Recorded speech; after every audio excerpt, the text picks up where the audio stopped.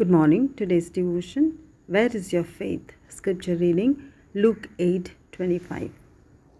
Where is your faith? He asked his disciples.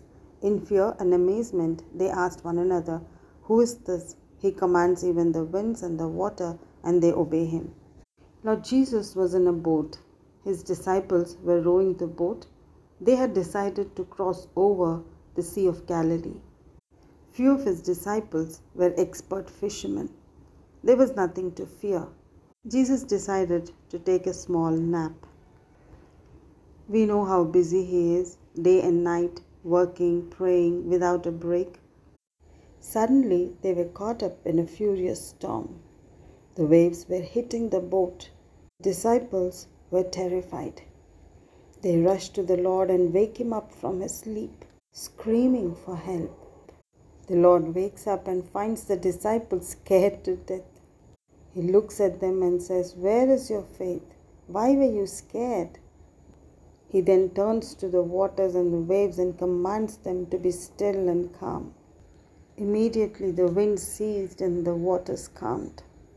The disciples were astonished. They looked at each other and said, Who is this that the wind and the waters obey? The disciples were yet to learn their Lord is the great I Am. He is the creator of the universe. He is God. Today we know who He is. We know there is nothing impossible to our God. He loves us and loves to give us all we need and protect us from known and unknown dangers, yet we find ourselves doubting Him. Can He do this? Will He do this? Is He aware of our need, our danger?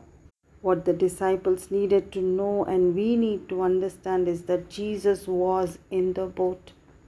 Yes, dear friends, Jesus is in our lives.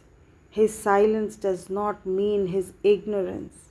He knows our every need. He knows our every fear. We can trust Him completely.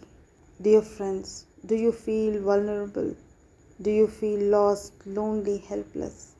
God's presence in our life is more than enough. His silence is equally aggressive. He will calm our fears and calm the storm for us. What need is weighing you down today? Lay it on Jesus. Trust Him.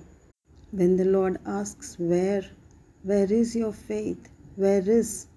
He means to say that He has already given us faith, already given us what we need. We are to use it. We are either unaware of it or have misplaced it. Go find it. Make an effort. Use your faith and win your battles. Be blessed. Amen.